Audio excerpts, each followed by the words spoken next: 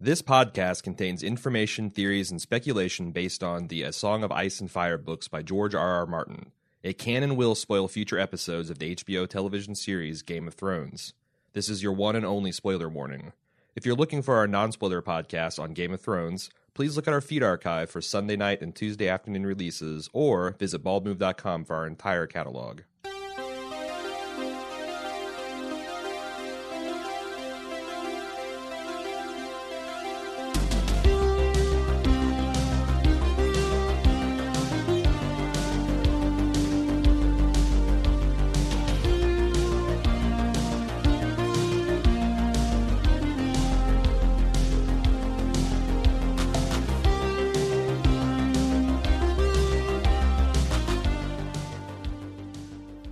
Hey everybody, welcome to the spoiler edition of the Game of Thrones podcast, brought to you by the Bald Move Network. You can find all of our content on baldmove.com.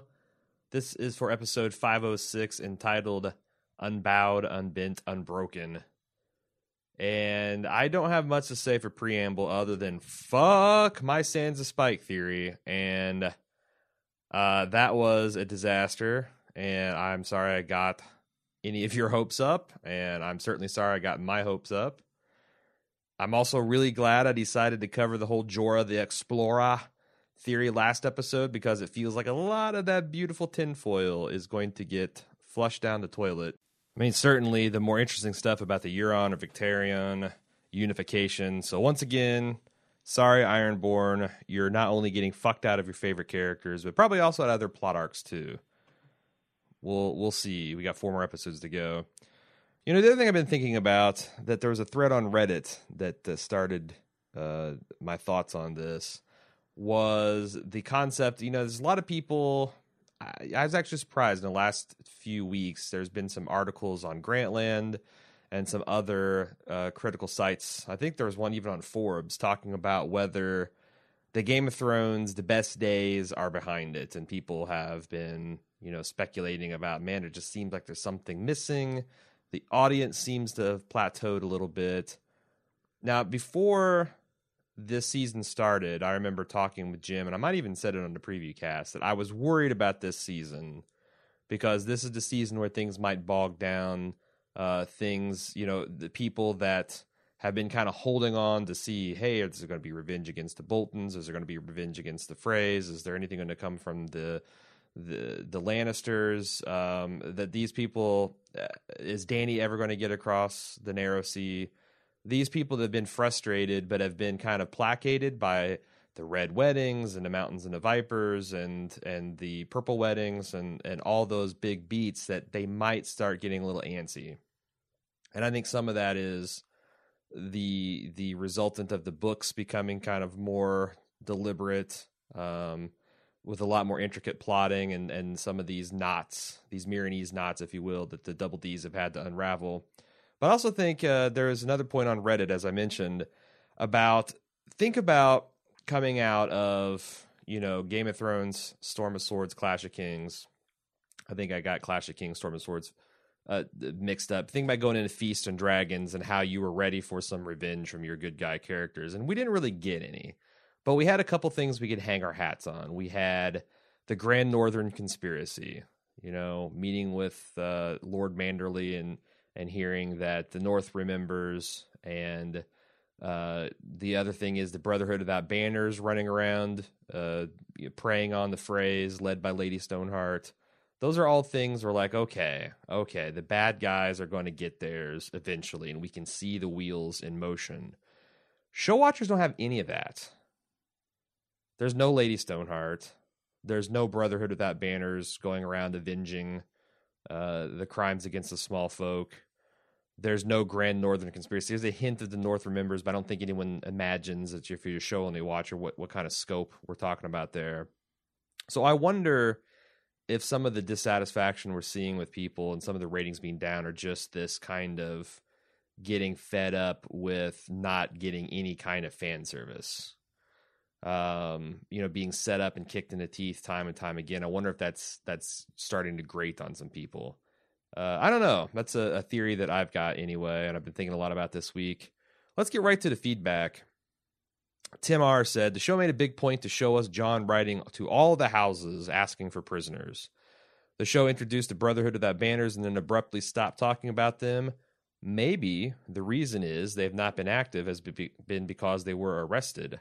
While John takes the high road and asks the Boltons for help, Ramsay will try to spite John by sending him the worst prisoners he has to cause chaos at the Wall, the Brotherhood without banners.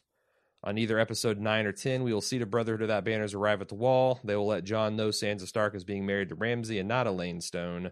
Since there is no man, so we will get no pink letter. Instead, this new information that family is still alive will inspire John to leave the Wall. Ollie will confront John as the only reason John has told Ollie to accept the wildlings who killed his family were his vows. With John breaking his vows for his family, this will be the last straw that breaks the camel's back. The last shot we will see of John will be of a dream sequence of him warging into Ghost. This might take us as far north of the Wall, or it might take us as far as north of the Wall, where we will see the army of dead preparing to march for the Battle of the Dawn. The camera will then cut back to show Ollie standing over a sleeping Jon Snow, cut and in season. The start of season 6 will be Jon Snow waking up with Thoros of Myr standing over him. So I like this theory well enough there, Tim. It might feel like a rehash of the Roose Bolton sending Locke up to the Wall from last season in the guise of a Black Brother to track down Bran and Rickon. I'm worried that if Roose sends another lot of miscreants and misfits up there, that it's going to feel to the audience like, oh, we've seen this before. But I don't know. I do really like the thought of the straw breaking the camel's back moment. That's perfect. If Ollie will toe the line solely because and on the basis of his vows, then sure, John breaking his would end that fragile loyalty. So I really like that point a lot, Tim. Moving on to Connor O.B., what if, after the fighting pits, Drogon doesn't take Dany to the Dothraki Grass Sea, but rather to Valyria? The shot of Drogon cruising over Valyria with Tyrion and Jorah watching gave me the impression that he's comfortable there and likely is where he goes when he goes off for extended periods of time. So why not bring Dany there? The Dothraki have all been but forgotten in the show. I can't remember the last time I saw or heard mention of them. Who should still be with Dany at this point in her story? So why circle back to a group of people the show watchers have become less familiar with over the seasons? I think Drogon will fly Dany to Valyria. They'll hang out for a while, and she'll possibly learn some new things about something that she's clueless on, namely her dragons. This could even be a cryptic interpretation of the Quaithe prophecy, having to go east before west, blah, blah, blah.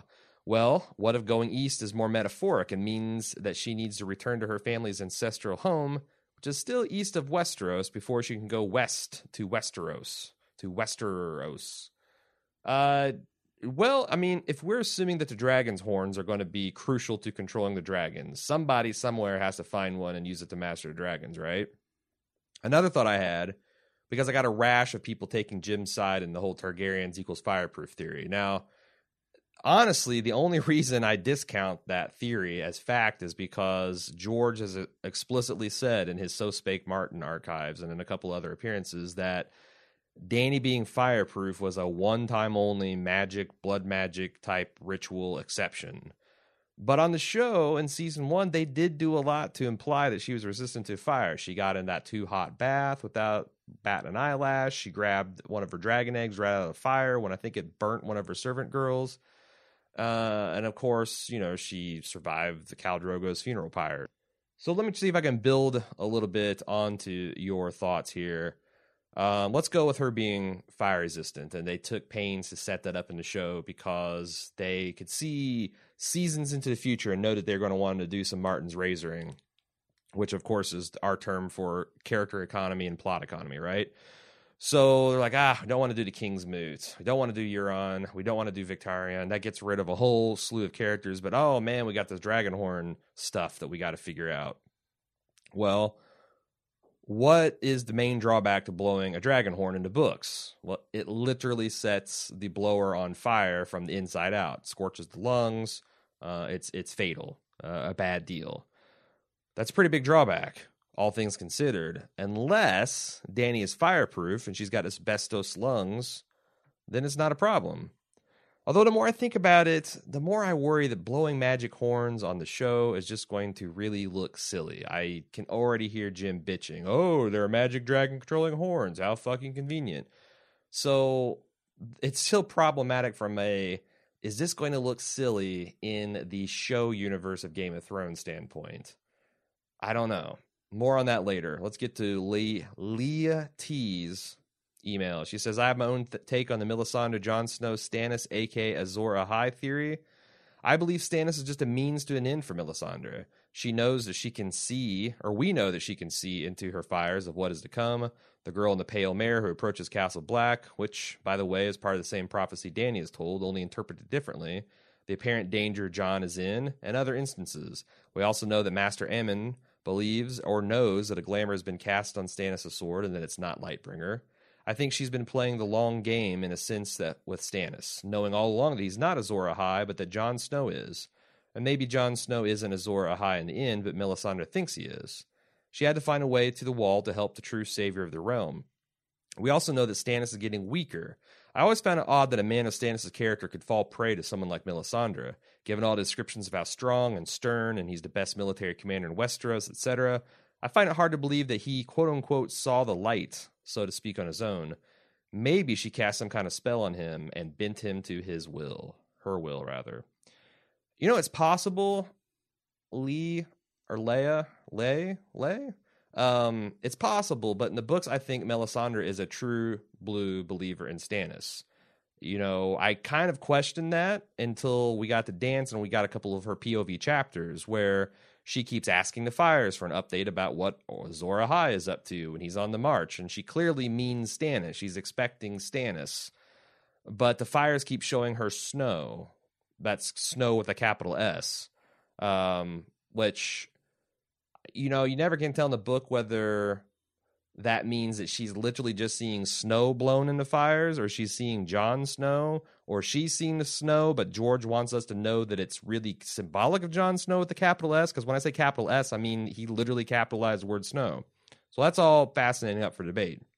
Now, when we're reading this, if you're an R plus L equals J fan, and a book fan, you're like slapping yourself on the forehead and like, of course. But Melisandre doesn't know this, and she misinterprets her Fires all the time, even when she desperately wants to know something, like what's going on with Jon's sister or what's going on with the brothers who are off-ranging, so that she can give Jon that information, it can come true, and then she can gain Jon's trust. The fact that she can't, even when she really, really wants to, and it blows up in her face, are evidence that I think she's on the up and up, and she's a true believer, and she's genuine in her support for Stannis. Now, this might change in the future.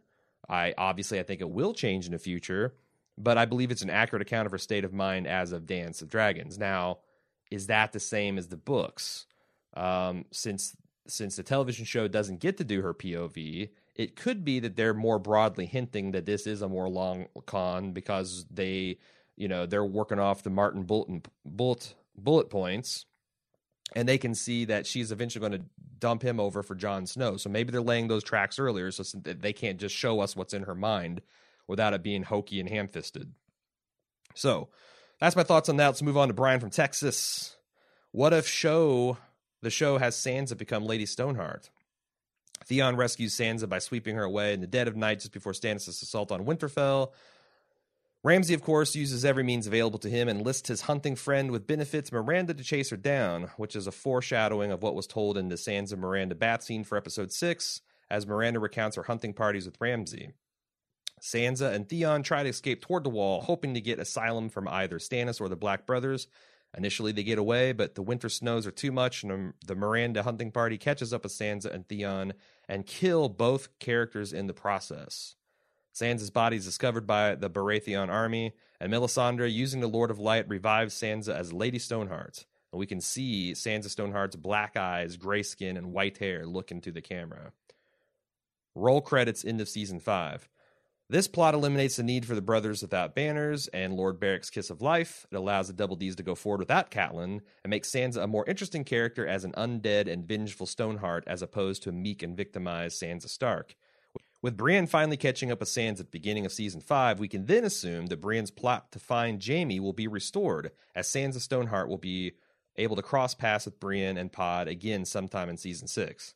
All right, this I like. You're not the first person to suggest that Sansa equals Stoneheart, but I think you're the first one to say it's a literal fulfillment in the undead sense. I like Sansa taking on the Stoneheart role, and I've talked about this before, and they've laid a lot of groundwork with her ice-cold way of dealing with Brienne and with Littlefinger's hints that she's on the Lannister dole.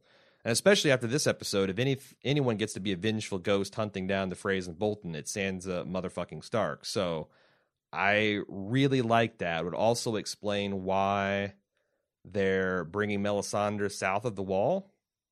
Because why else would they need her to do that? Now, it is a little bit of problematic from what are they going to do with Jon when he gets for the watched. So that's going to be interesting if this is a literal fulfillment. It could be that we're kind of both on the right track, that Melisandre is going to eventually wander back to the Wall. The Brotherhood Without Banners are going to find Sansa around Winterfell because they've been attracted to Winterfell because they've heard of the Boltons setting up shop and what scumbags they are. So this would all be kind of interesting. And an undead Sansa would be kind of cool. I'm not sure if it'd be a more cooler version than if she was alive and taking her revenge, though. I don't know. I'm still got a kind of a heavy heart about this latest episode. So let's move on. I'd like to respond to your comments last week about book-to-show changes. You mentioned that book readers would flip out if the show changed the Caesar-esque death of Jon Snow. I disagree. Personally, I would welcome the change. I have grown tired of Martin, his killing, but not really killing style of dealing with his characters. George, what the fuck? Either you kill your characters or you keep them alive. Enough of this in-between shit. Which brings me to Lady Stoneheart. Aaron, on every Friday podcast, you mentioned the Lady Stoneheart storyline. Let it go. I hate that storyline in the book, and I'm glad they have not incorporated it into the show. Screw Catelyn. Out of all the characters to bring back to life, Martin chose to bring back her? Why? Am I the only one who thinks Book Catelyn is a hateful character? She's mean to Jon Snow. She stupidly believes her crazy sister. She defies Robb to send Jaime and Brienne on a doomed mission. What exactly about this screams, hey, let's use some of freaky deaky magic to bring this useless character back to life? The Brotherhood Without Banners got by fine without her for quite a while. I don't believe, from a continuity standpoint, that the Brotherhood needs Catelyn as their leader, or that they would readily accept her as their leader. I'm sure that they'd go after amoral people, such as the Freys, anyway. You know, it's interesting, if I take a little break from email here, Brianna, it's interesting that it seemed like the Brotherhood in the books largely agrees with you.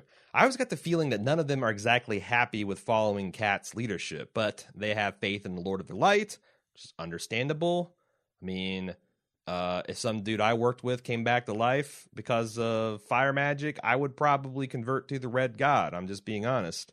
When a lot of, and when that light passed from Beric to Cat, they're like, well, what are you going to do? What are you going to do? This is the Lord's work. He's mysterious. What are you going to do? I suspect a lot of this stuff, as with the stuff of the Sparrows, are Martin exploring and rejecting other forms of top-down authoritative leadership schemes, which builds to my larger theory that I've talked about in the last few weeks of the end game for the Game of Thrones is to eliminate the whole thrones aspect and have a government for and of the people instead of an endless string of tyrants and dictators and sycophants co-opting the common good and leading the common people into disaster. Otherwise, you're kind of right. Lady Stoneheart is just foreshadowing that the Lord of Light can bring people back from the dead, but they kind of already had that with Beric, so I don't know what to tell you. Brienne continues, in short, I will not riot if the show changes Jon Snow's flimsy kind of sort of death. Although I wish we could get more details from the books incorporated into the show, I think the writers have done a good job paring down that action. Well, thanks. I was honestly surprised. I would thought that would be a near universal opinion, that the show or book readers would riot if they retconned or remixed Jon Snow's assassination, but clearly I'm wrong. I don't know if it's a sizable minority or if it's just a couple of you out there, but you have been heard. Hunter W. says, I was thinking they may try to cut out Varys' little birds murdering Sir Kevin when they get onto boat, when he got on that boat with Tyrion. But now that half of our favorite fake Westeros sitcom has been MIA for a few episodes, I feel like it's game on. Do we have enough time to build up Sir Kevin before he meets his fate? I feel like plenty of show watchers will have no idea who he is. Well, Hunter, I think you're underestimating the show watchers. Let me put it this way. If you see a previously on featuring Kevin storming out of the small council around episode 9 or 10, you will really know that it's game on. I mean, just in talking with Jim on the show and off the show, I think Kevin made a huge impression this season, just on that scene of telling Cersei what's what and storming off to Casterly Rock. And I think if show watchers found out that Kevin is coming back to the capital, that would give them some reasonable hope of the rule of Little King Tommen, because, you know, let's say his mom did the penitence walk, and now Loras is in jail, and Marjorie's in jail, and his mom's in jail, and he's got Qyburn and fucking Maester Pycelle to keep him company, and Kevin comes riding back with like, oh, for fuck's sake expression on his face, and he's going to roll up his sleeves and get back to work, and then a crossbow bolt hits him. That is going to build up their hopes. Well, I don't know if hopes is the right word with preserving the Lannister rule, although I think everybody likes Tommen. I think Tommen's a good guy. But they have this hope that maybe there'd be some stability, only to get it shattered with his death. And you're right. Varys, after he's lost Tyrion, is now all freed up to do whatever. I mean, he stated he wanted to go and help out Dany, but he might take a sober reflection of his skills and think, you know, I'm not as good as an advisor as I am I'm a black ops guy. I'm a wet works kind of guy. I'm going to go and do what I was doing before, only in a much more open, underhanded and pervasive way. You know, instead of like using my little birds and pulling strings, I'm just going to go in there and get my hands dirty. That'd be kind of interesting. Maz writes in, I'm now noticing more and more that Double D's are trying really hard to hide or remove magic in the world of A Song of Ice and Fire if they can. Obviously, it's kind of impossible to avoid Dany hatching dragons from stone eggs, but what about other magic that's in the books and not in the show? After seeing this season's reveal of the Temple of the Many-Faced God, it struck me that the ordered faces looked a lot like a catalog of books at a library. From the books, I pictured the faceless men having a personal inventory of faces that they could magically change when they had to. But from the show, it looks like they are making actual face masks from the corpses that they get from the euthanasia center they run upstairs. This seems to be supported by Jaqen's reveal to Arya at the House of Black and White, where he appears to pull off a mask to reveal his Jaqen face. What do you think? Either way, so far the show is concerned, there is no need as yet for the faceless men to be magical. Well, first off, the Hall of Faces is like it was in the books. Maybe a little bit more lifelike, because I was thinking a little bit more Grizzly and Chainsaw Texas Massacre kind of looking face masks, but you know, it's a reasonable one-to-one facsimile. And also, I want to see how Arya actually becomes someone else in the show. I mean, if you recall in the books, it's a process filled with a lot of blood and pain and some of that freaky-deaky magic that my friend Jim and Brianna like so much. And also, you know, as far as book magic versus show magic, I mean, shit, you got shadow babies, the warlocks of Karth, the resurrection of the dead, ice zombies, witches doing blood magic, foretelling prophecies, warging, green seeing, children of the forest throwing goddamn fireballs. That's all in the show. So I'd say that there is already a good amount of magic in the world. But let's continue your email. You say, it makes me wonder what else could be altered or cut. Will Arya ever warg? Where are the obsidian candles? Can there be a horn that brings down the wall, or one that controls dragons? A flaming sword for the prince that was promised? Perhaps this is all an attempt by the Double Ds to appeal to a wider, non-fantasy interested audience, and I know that A Song of Ice and Fire is pretty minimal with magic compared to a lot of fantasy series out there, but as far as the show's concerned, there seems to be a magic's razor, if it can be called that, to cut with.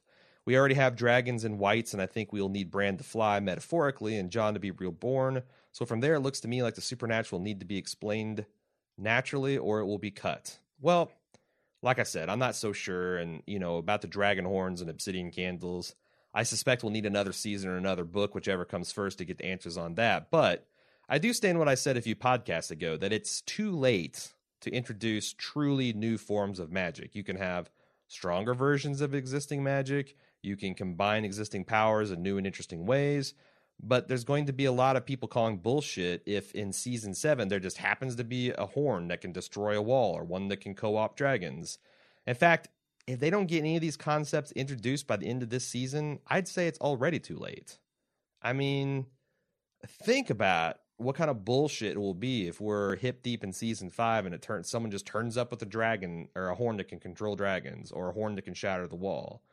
I'm trying to think how they're going to believably, if they're going to credibly threaten Westeros, they got to do something with the wall, and how in the world they're going to do that without introducing some kind of new power. But then again, are the White Walkers mysterious enough that the Night King can kind of ride up to the wall and just like wave his hand at it and make it fall down? Would that look stupid? I mean, what the hell's the point of the wall if it can be, overcome that easily? It doesn't seem like much of a war. It seems like more of a, walls of Jericho situation from the Old Testament. So I don't know. We'll have to see. But I think simultaneously there is plenty of magic in the world. It's commiserate with what we've seen in the books.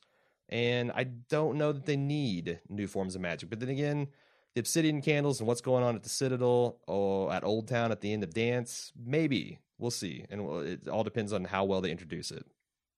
Sean writes in and says, it's obvious that Jorah is going to end up in the fighting pit at the end, but I predict his opponent will be Daario. It will make for a very dramatic confrontation between the two men who love Dany. Then, just when the fight is nearing its climax, Drogon, which will be awesome, especially for non-book readers who don't know he's coming. Now for some real tinfoil. What if you guys were actually right about this whole grayscale providing protection from fire? What if Drogon blasts Daario and Jorah, but only Jorah survives? They could also weave it in with a scene of Melisandre trying to sacrifice Shireen to the Red God, but it doesn't work. That would be awesome, because really, what's the point of Shireen having grayscale anyway? It could be an epic end of a season shocker that will leave even book readers stunned. Sure, that seems accurate, but to what end?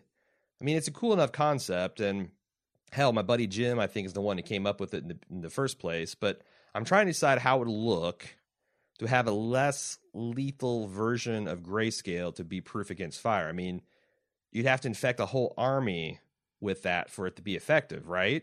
I mean, if you're going to see dragon combat in some kind of large scale before the end of the series, having one or two dudes that are proof against fire is not really going to help save the day. If this were set in a modern age, then I'd absolutely buy that you get some scientists together and they could sequence the genes and flip the DNA and genetically modify this and pseudoscience that, and Bob's your uncle, you have a fireproof fighting force. But I don't know how that would work in Westeros.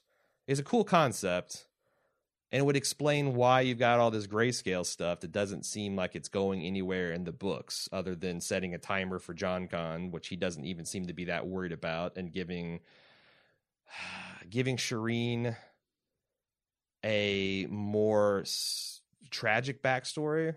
And I feel like that there might be something with Patchface. I know there's a lot of prophecy and stuff about Patchface and the Drowned God and that being connected to Shireen, but honestly, because it's kind of an Iron Islander thing, I'm not really well versed in that. Maybe if someone else has some inside knowledge about how her condition fits in with Patchface and some of the crazy shit he says about stuff going on under the sea, that would be interesting. But as far as I know, if we're using Martin's razor, Patchface is not in the books or not in the show, so a lot of that stuff's got to be kind of redundant, which is kind of a lot of Martin's prophecies. A lot of Martin's prophecies can repeat and confirm things that one character is told, and then another character hears things later.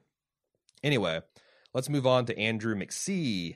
Is there any way the showrunners are purposely keeping Tyrion's beard darker, subtly hinting that he might not be one of the golden-haired children of House Lannister? How about Jaime's hair? They keep calling him golden-haired with a straight face when he's no more blonde than I am. And if you've seen my pictures, I'm not blonde at all.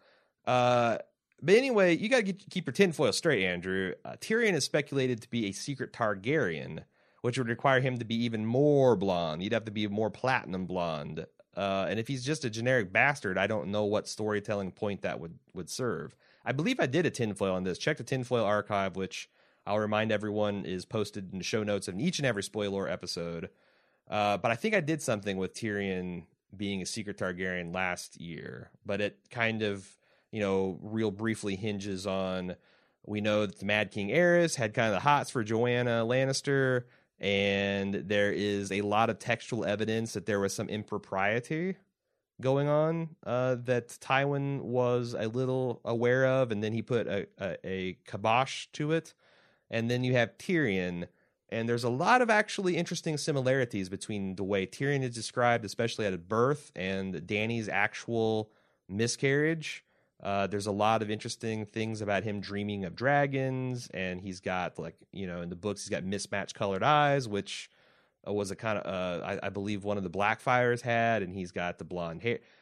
There's some evidence to suggest that he might be one of these secret Targaryens, and thus one of the three heads of the dragon too.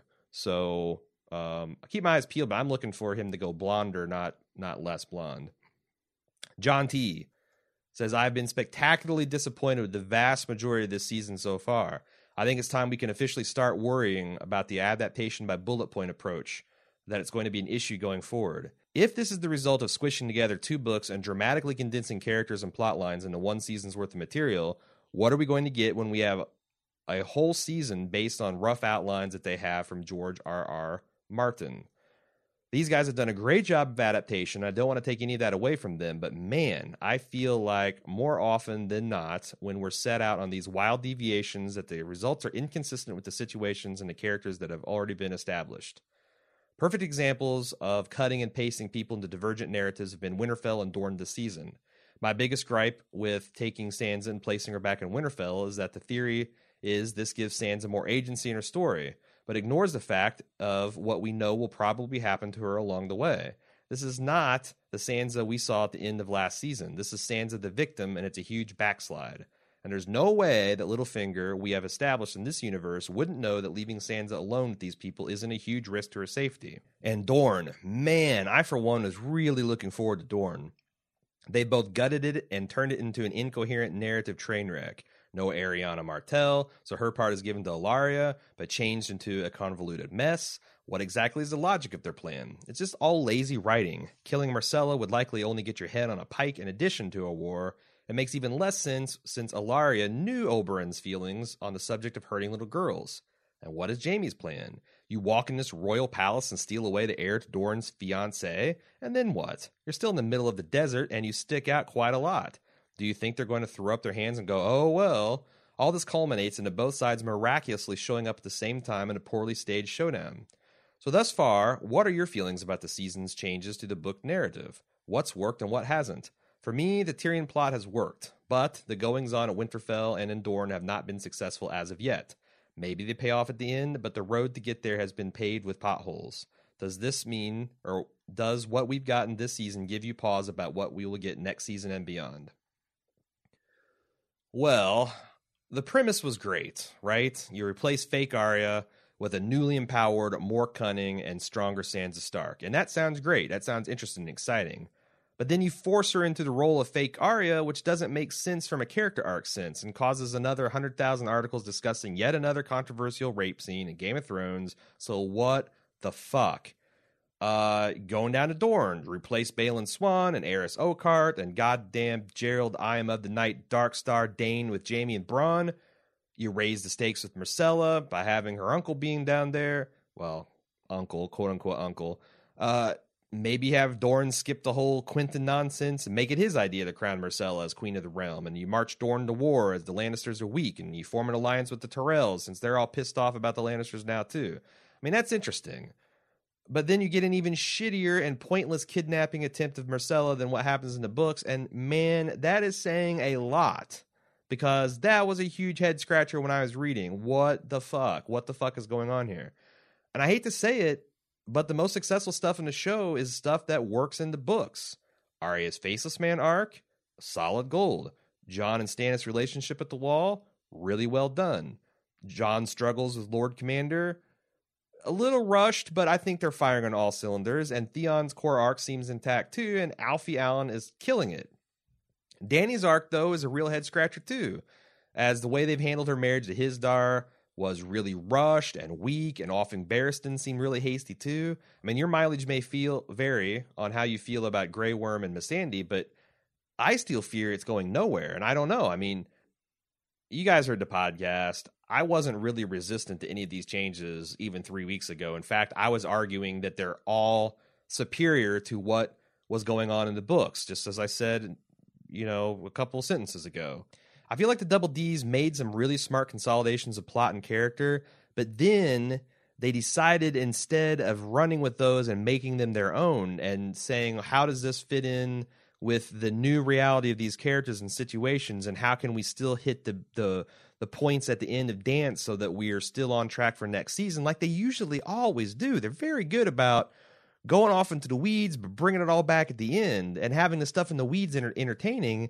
Instead, they've decided to shoehorn some of these big moments from discarded plots and characters onto the new ones, and as a result, it's like the characters are running around in clothes that just don't fit, and it's not a good look. Sans that's the I mean, I guess a lot of people misconstrued. Like, I don't think you can't rape people on television and have it be compelling and interesting and, maybe it's offensive and it gets people's blood up because it's a sensitive subject, but it's not like narratively bankrupt. But I don't see how you can have Sansa and build up her character to where she is ready to start becoming a player on the scene and then knock her on her ass this way. But if you're trying to shoehorn this rape scene, which I was reading an interview to Double D's, and it seemed like they were really looking forward to adapting this scene and the dramatic possibilities of it, which, when you think about that in terms of like, well, let's wait until Sophie Turner turns 18 and then we can it's kind of gross on top of everything else.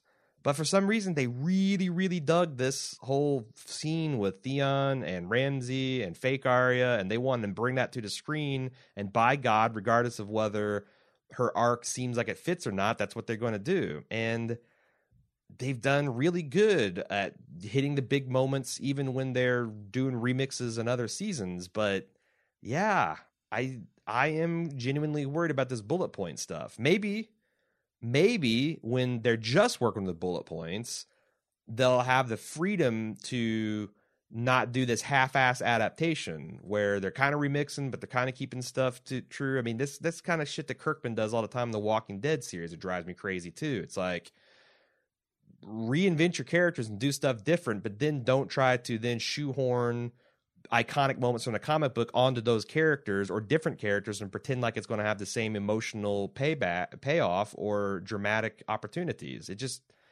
can't happen that way. So maybe when they're just working on bullet point, it'll be a lot less stiff and more looser and more natural. I don't know.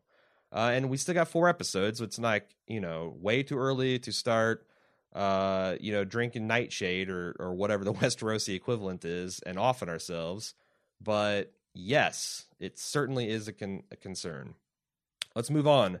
Mark E., I've been trying to figure out what show Doran Martell has been planning. After all his caution and care, resisting the lure of easy vengeance and the taunts of his nieces, what are his real plans? In the books, I really enjoyed when Doran revealed that he had been working to restore the Targaryens to the throne for years via ancient marriage alliances, and that he and Oberyn discussed this and planned it together. I love this reveal. It put those rash upstart youngsters in their place, and was also important to establish that there might be a large untapped reservoir of Targaryen loyalists in Westeros. So the question is, what has show version of Doran been doing and working on this whole time? Maybe he's just been working with Varys and the rest of the Targaryen restoration crew. For economy's sake, I'd accept it, and it would still make the Sand Snakes rethink how they view Doran as weak, but maybe, just maybe, we will actually see the Quentyn Martell story. Okay, I know we won't, but this is just for funsies. It wouldn't take much time to establish the story, just a kick-ass Doran speech about contracts written in blood, cut to Quentyn and some friends on their way to Meereen. There you go. I know we don't need Quentyn to free the dragons. Someone else could do that, but I've not given up on Doran being a master political operator. Now, having not heard about Quentyn being cast, I assume this is not how it will all go down. So this leads me to believe a show-specific tinfoil theory that my wife and I have come up with this week. Maybe Quentyn is already in Meereen. We know the Dornish are all about fucking and fighting, both from Oberyn and from Bronn's little speech to Jaime a few weeks ago. Who in Meereen is into stuff like that? Daario Naharis, that's who. Since Daario has been presumed to be anyone from Euron Greyjoy to Benjen Stark, I figure why the hell not? He's the blank canvas we paint our dreams on. Clearly this tinfoil of ours is super unlikely, but it's fun and it could work. If we assume Daario equals Quentyn as a late-stage audible by the Double Ds, then the recasting of Daario makes even more sense. New Daario would pass as ethnically Dornish for sure. He's pretty crazy, lived for sex and war, seemed pretty quick to shift allegiances to Daenerys when his sellsword company was at war with her. Okay, so that last bit ends up in being a little bit of retconning, as Eurotrash Daario was the one to shift over to Dany's side, but in the show universe it would all tie together plot-wise. And if there is one person in Meereen who seems crazy enough to unchain the dragons, that'd be Daario. He's told Dany as much already. I know you speculated he would fulfill that role in the absence of Quentyn, but what if he is literally Quentyn? I'm not sure how I'd see this all playing out, but if I'm right, then Dany's marriage to his Dar should set this in motion. Maybe in response to the marriage, Daario unchains the dragons and dies from dragonfire before telling Dany who he really is. Or maybe he tells her and she is like, I'm queen, I live for my dragons and my people and not your hot bod. Such pathos, happiness would be so close for Dany, but as always, she would ruin it. So I like a lot of this. Obviously, talked about Jorah being everyone to everything to everyone. So I'm not against this kind of stuff. My only problem that I have is it really seems to set Doran up as this man who thinks 10 steps ahead of everyone else. And I don't know that I buy him as a plotter on the scale of Varys and Littlefinger. Now, granted, he's had decades to put this plot in motion. Well, not really decades. He's had years. This isn't something he just come up with at the spur of the moment.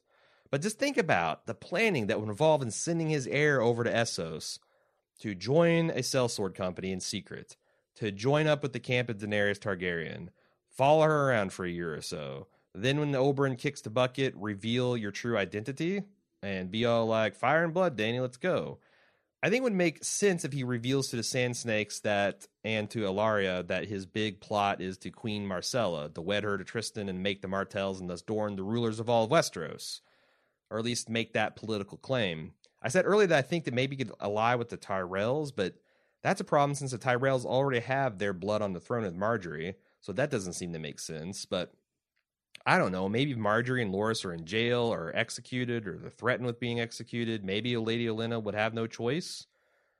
And it seems bizarre to completely write Daenerys out of his plot, too. I mean, honestly, I have no idea what his plan is going to be because I just don't think Dorne could win a land war against the Tyrells and Lannisters, let alone what the rest of Westeros would think of such a thing. So crowning Marcella kind of worked as a crazy plan that, one of the princesses cooked up with the Sand Snakes. If it's the master plan of Doran, there's a lot of question mark in the middle stages of that.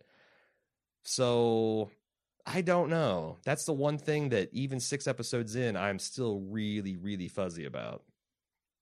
Shelly R. Do we really know what's happening in the rape scene? Sansa seems to have something in the necklace she's wearing, and she's doing something with her sleeves, with the camera focuses on, right before Ramsay tears her dress off. Perhaps she has a concealed weapon. The only evidence that we have what's taking place is Sansa's screams and Theon's reaction. Is it possible that she was screaming while taking some violent revenge on Ramsay and that Theon was reacting to what is happening to his master? Oh, Shelley, would that it were, but I don't think so. I think they have filmed this. They would have filmed the scene differently if that's what they're trying to suggest, because it didn't seem like screams of revenge. It seemed more like sobbing of someone who's truly being broken physically and emotionally.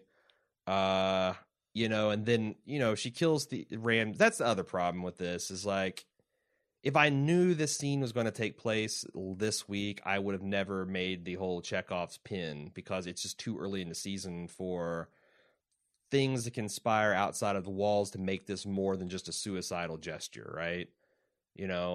She kills Ramsay, then what? She's still in the middle of this castle with Theon as a potential ally, but he looks like he is still completely spineless. She'd have to get Theon to help her, climb to the tallest tower and light the fucking candle in the highest window, wait for Brienne to see it, and for her spring into action.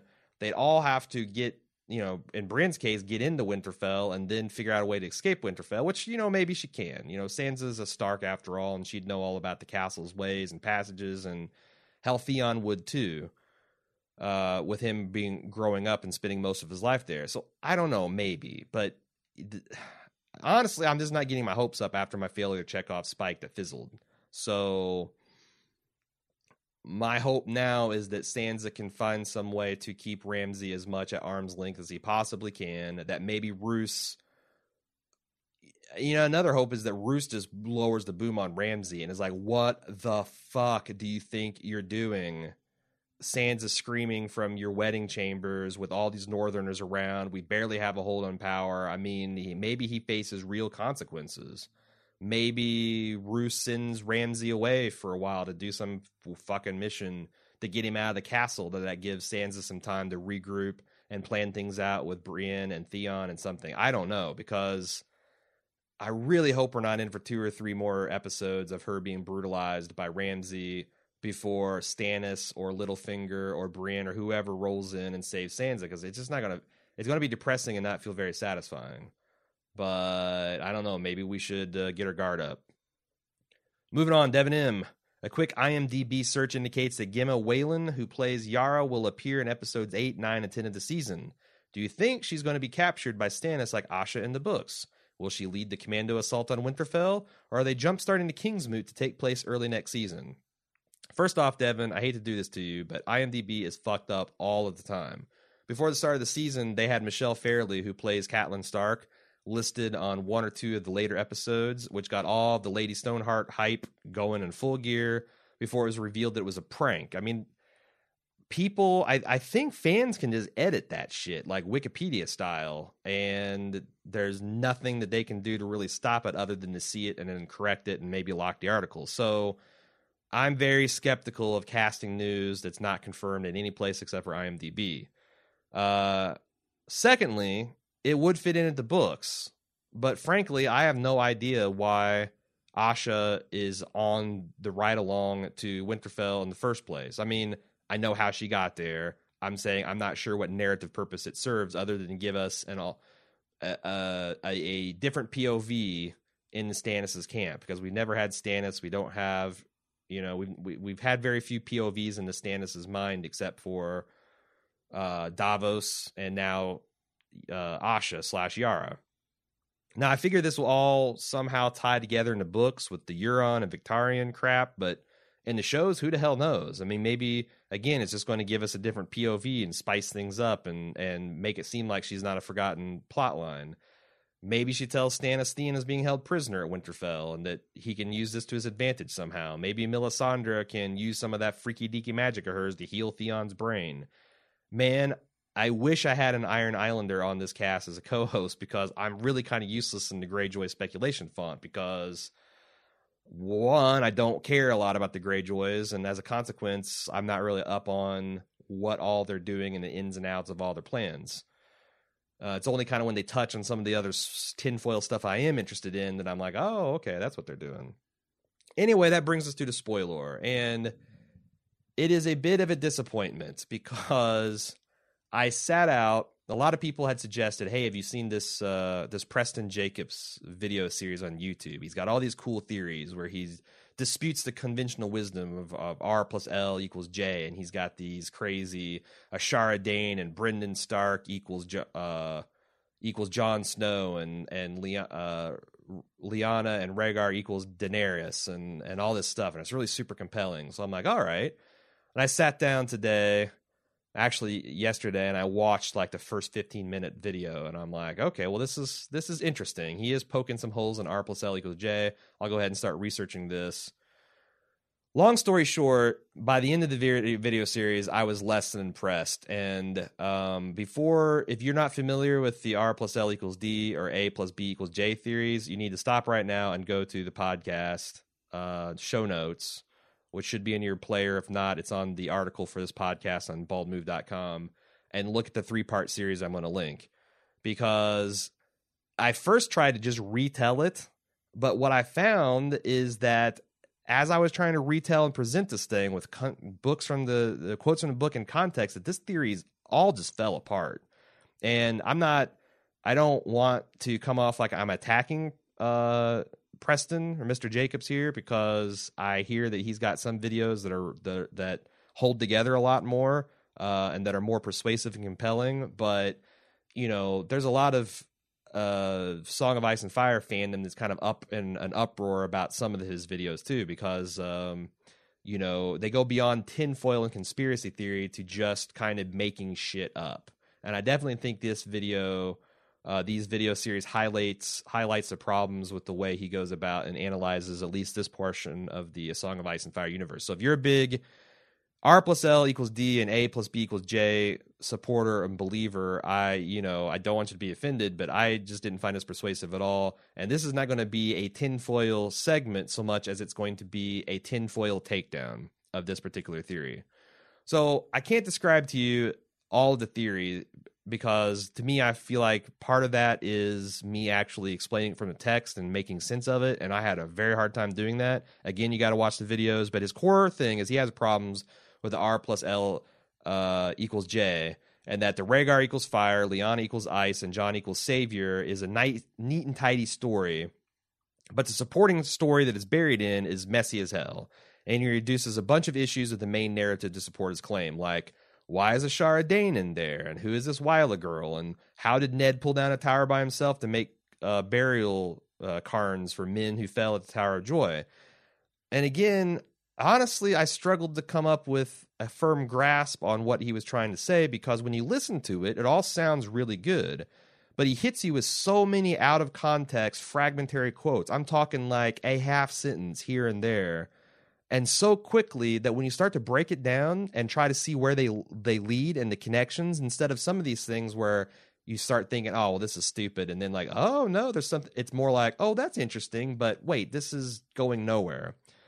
So, it's like nailing Jell-O to a tree. You just can't do it fast enough to get anything to stick. So the other thing is, when he advances this theory, his own theory is just as problematic, in my opinion, as the R plus L equals J, which I think is actually bulletproof. I think a lot of his problems he has in the story are things that is making a mountain out of a molehill, and he's ignoring a lot of the very strong textual support for R plus L equals J. For example, he says, where is Ashara in this R plus L equals J theory? Because she's a prominent part of Ned's travels and what happens and all this stuff. And he says this solely because Howland Reed gets all Twitter-pated with Ashara at the tourney of Harrenhal. And because later on, when Kat's asking Ned about his relationship with Ashara, he gets all mad and commands people to stop asking him about Jon when she does that. And he just says, like, why would he, no one's talking about Jon here. Kat's asking about Ashara, and Ned flips out. I'm like, what the hell? This is disingenuous. Are we to seriously take the concept that Kat could be asking Ed about a potential relationship with Ashara as not having anything to do with Jon? When you think about all the times, Kat is talking about Jon and worried about Jon and a threat to her children that Jon poses, and how she's mad about that he's the proof of the infidelity and all that bullshit. We're supposed to take that this is an innocent question about Ashara Dane? It doesn't make any sense. And he supports this reasoning with like a half-sentence fragment about, people at Winterfell stop whispering about Ashara Dane after this flip-out. I mean, I get a lot of tinfoil is kind of flimsy and along this way, but none of this is evidence that proves anything. Similarly, he has a big problem with Ned pulling down the Tower of Joy. He's all like, what the fuck? How can a single man pull down a whole tower? Why would he burn a tower? Hey, Cersei burned the Tower of the Hand with wildfire. Targaryens love wildfire. Blood magic happens in the books all the time. I know, Rhaegar sent his Kingsguard down there to the tower to intentionally sacrifice themselves and set the tower on fire to burn themselves and Lyanna and his baby all at once, which he maintains as Dany, so that she could survive the fire and be the prince that was promised. I mean, none of this is evidence, man. This is just stuff that he has decided is true, and then has a bunch of things that could have happened to support his evidence. Like, instead of Ned pulling down the tower, it came down because of some blood magic fire crescendo that Jon can't remember because of magic. That's literally his argument. And like this whole, like, why is it a problem that Ned pulls the tower down single-handedly? Bran the Builder is credited with building Winterfell and the Wall and Storm's End. Are we to think that he literally laid every brick and stone by hand entirely to himself? Hell no, that's silly. He, of course, had other men working under him. Ned is the commander of the rebel forces at this point, because Robert's all laid up from his wounds at the Battle of the Trident. And while he didn't have more than 7 men when he was leading this expeditionary force to find the tower in Dorne to begin with, he could easily call a team of men after the battle's over to pull down this tower and build memorials to these men that he held in great esteem and had much respect for. Another hinge point in his theory is to highlight irregularities in the travel times to decide that the order of events that's clearly stated in the novels is wrong. Even though Gurm himself is infamous for screwing up scales, distance, and travel times, this isn't evidence. This is saying, I don't like what the books are telling me, so I'm going to insert my own theory. And he has this bizarre thing where he calls Waltefells, which is the distance to get to Winterfell to the wall and how long that takes. And then I'm going to use that unit of distance to measure how far it's going to take to ride or march men throughout all of Westeros, ignoring the terrain, ignoring how much more difficult it is to pass on the King's Road from Winterfell to the Wall. We're just going to generalize that and decide that this timeline that Martin lays out clearly in the books is wrong, and my super secret timeline is right, because if you measure it in Waltefells, it all works out. That's not how you assemble evidence and make an argument. It's fun. If you want to do it, I'm not saying he's wrong. He's got a lot of views on his videos, so people like it. That kind of stuff drives me crazy.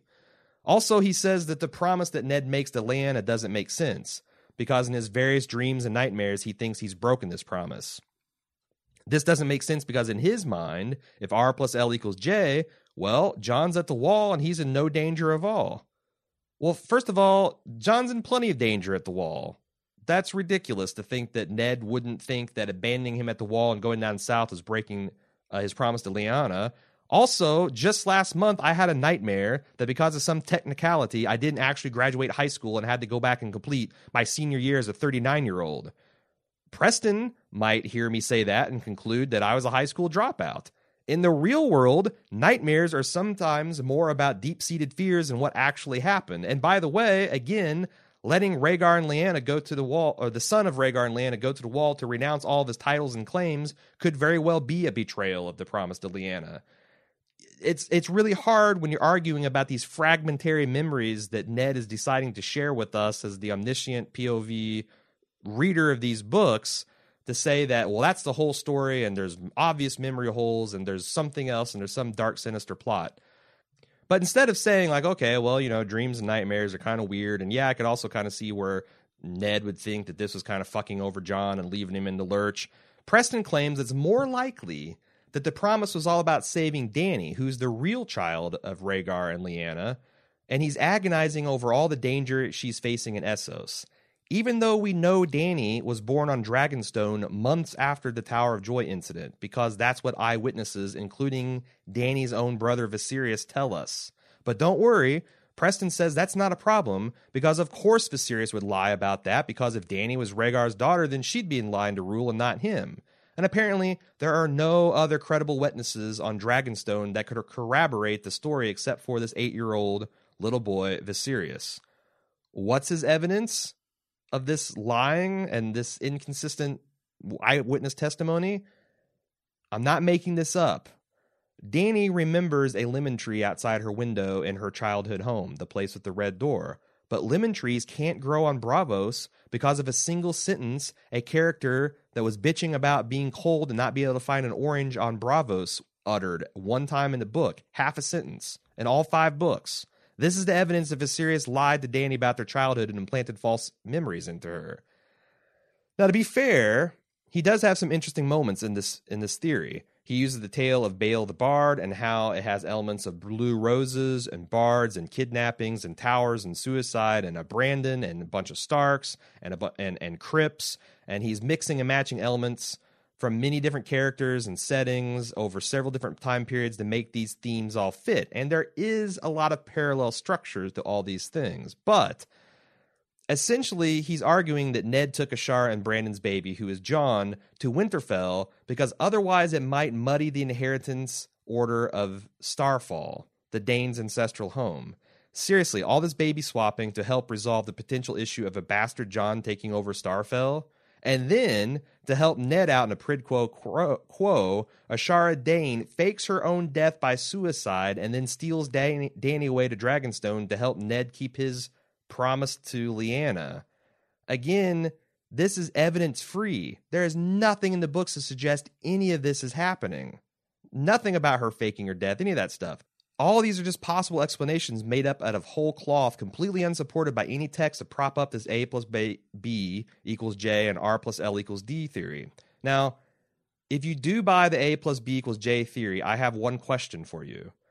Explain the significance of the blue flower growing from a chink of wall in the ice line from Dany's prophecies at the House of the Undying. Without the Lyanna connection to Jon, there is none. There is none. If Lyanna is Jon's mother, then this vision makes perfect sense.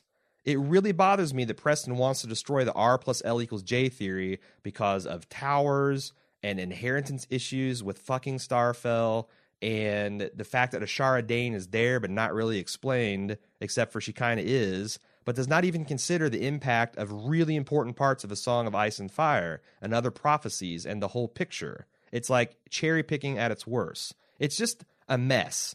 And I can't articulate his theory with quotes from the books because there really aren't any. I mean, if you watch this video, he throws up a quote or two that is up there for a few seconds and moves on, but there's no connecting them all together.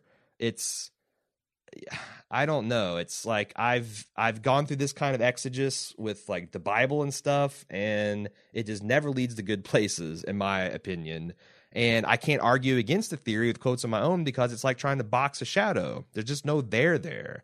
And I guess that's why I didn't enjoy it as tinfoil, where I can get down on things like Roose Bolton being a vampire and crazy shit like Varys being a mermaid king, because crazy, or as out there as they may be, at least they have direct textual support, and they don't contradict anything else that we know to be true, or assume that everyone is lying about everything like this theory does. And I'm annoyed because I spent hours today trying to make all this work and trying to pull quotes that would support it and trying to make this case when I could have done something cool like Varys is the Merling King, and it would at least gotten a good chuckle instead of me getting all like fired up about this videos. Having said that, he's got a couple other ones called the Dornish Conspiracy that is fairly highly regarded, and a couple others that I think, especially some with the Ironborn, that I think people seem to be a little bit higher on, that I'm going to check out, and maybe you guys can too, because again, not trying to start beef with Preston. You got to do what you got to do, and these are all original theories he's coming up with. These I'm essentially just regurgitating a lot of stuff that I've read. These are none of my own theories, so I respect him for coming up with these.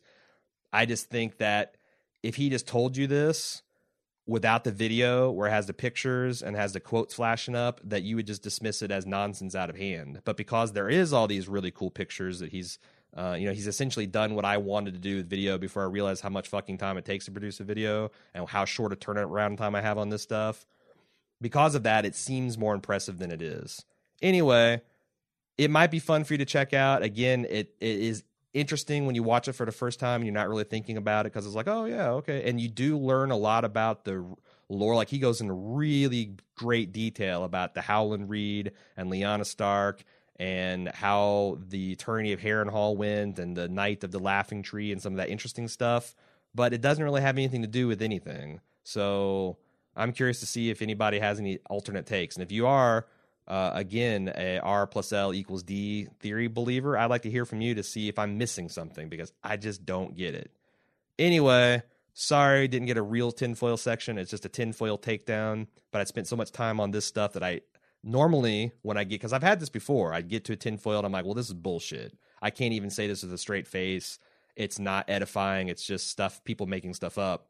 I usually scrap it and then pull down another one and make it, but I just didn't have time, because by the time I made that determination, the day had gotten away from me. So hopefully I'll do better next week. If you'd like to send in feedback, as always, you can do so at GameOfThrones@baldmove.com. You can also get on our forums and talk about this episode or any. Make sure you flag stuff as spoilers, or you use the threads that are marked as spoilers, so you don't sully the unsullied. Really appreciate any support you could give us with club.baldmove.com, where you can get access to ad-free of our podcasts and a bunch of other really cool features, because the only way I can do these enhanced super spoiler theory editions is with your guys' direct listener support. So everyone that is a club member, really appreciate it. And If you're not, maybe take this opportunity to go to club.baldmove.com and check it out. I'll be back next week with another SpoiLORE edition. We'll be back Sunday with an instant cast.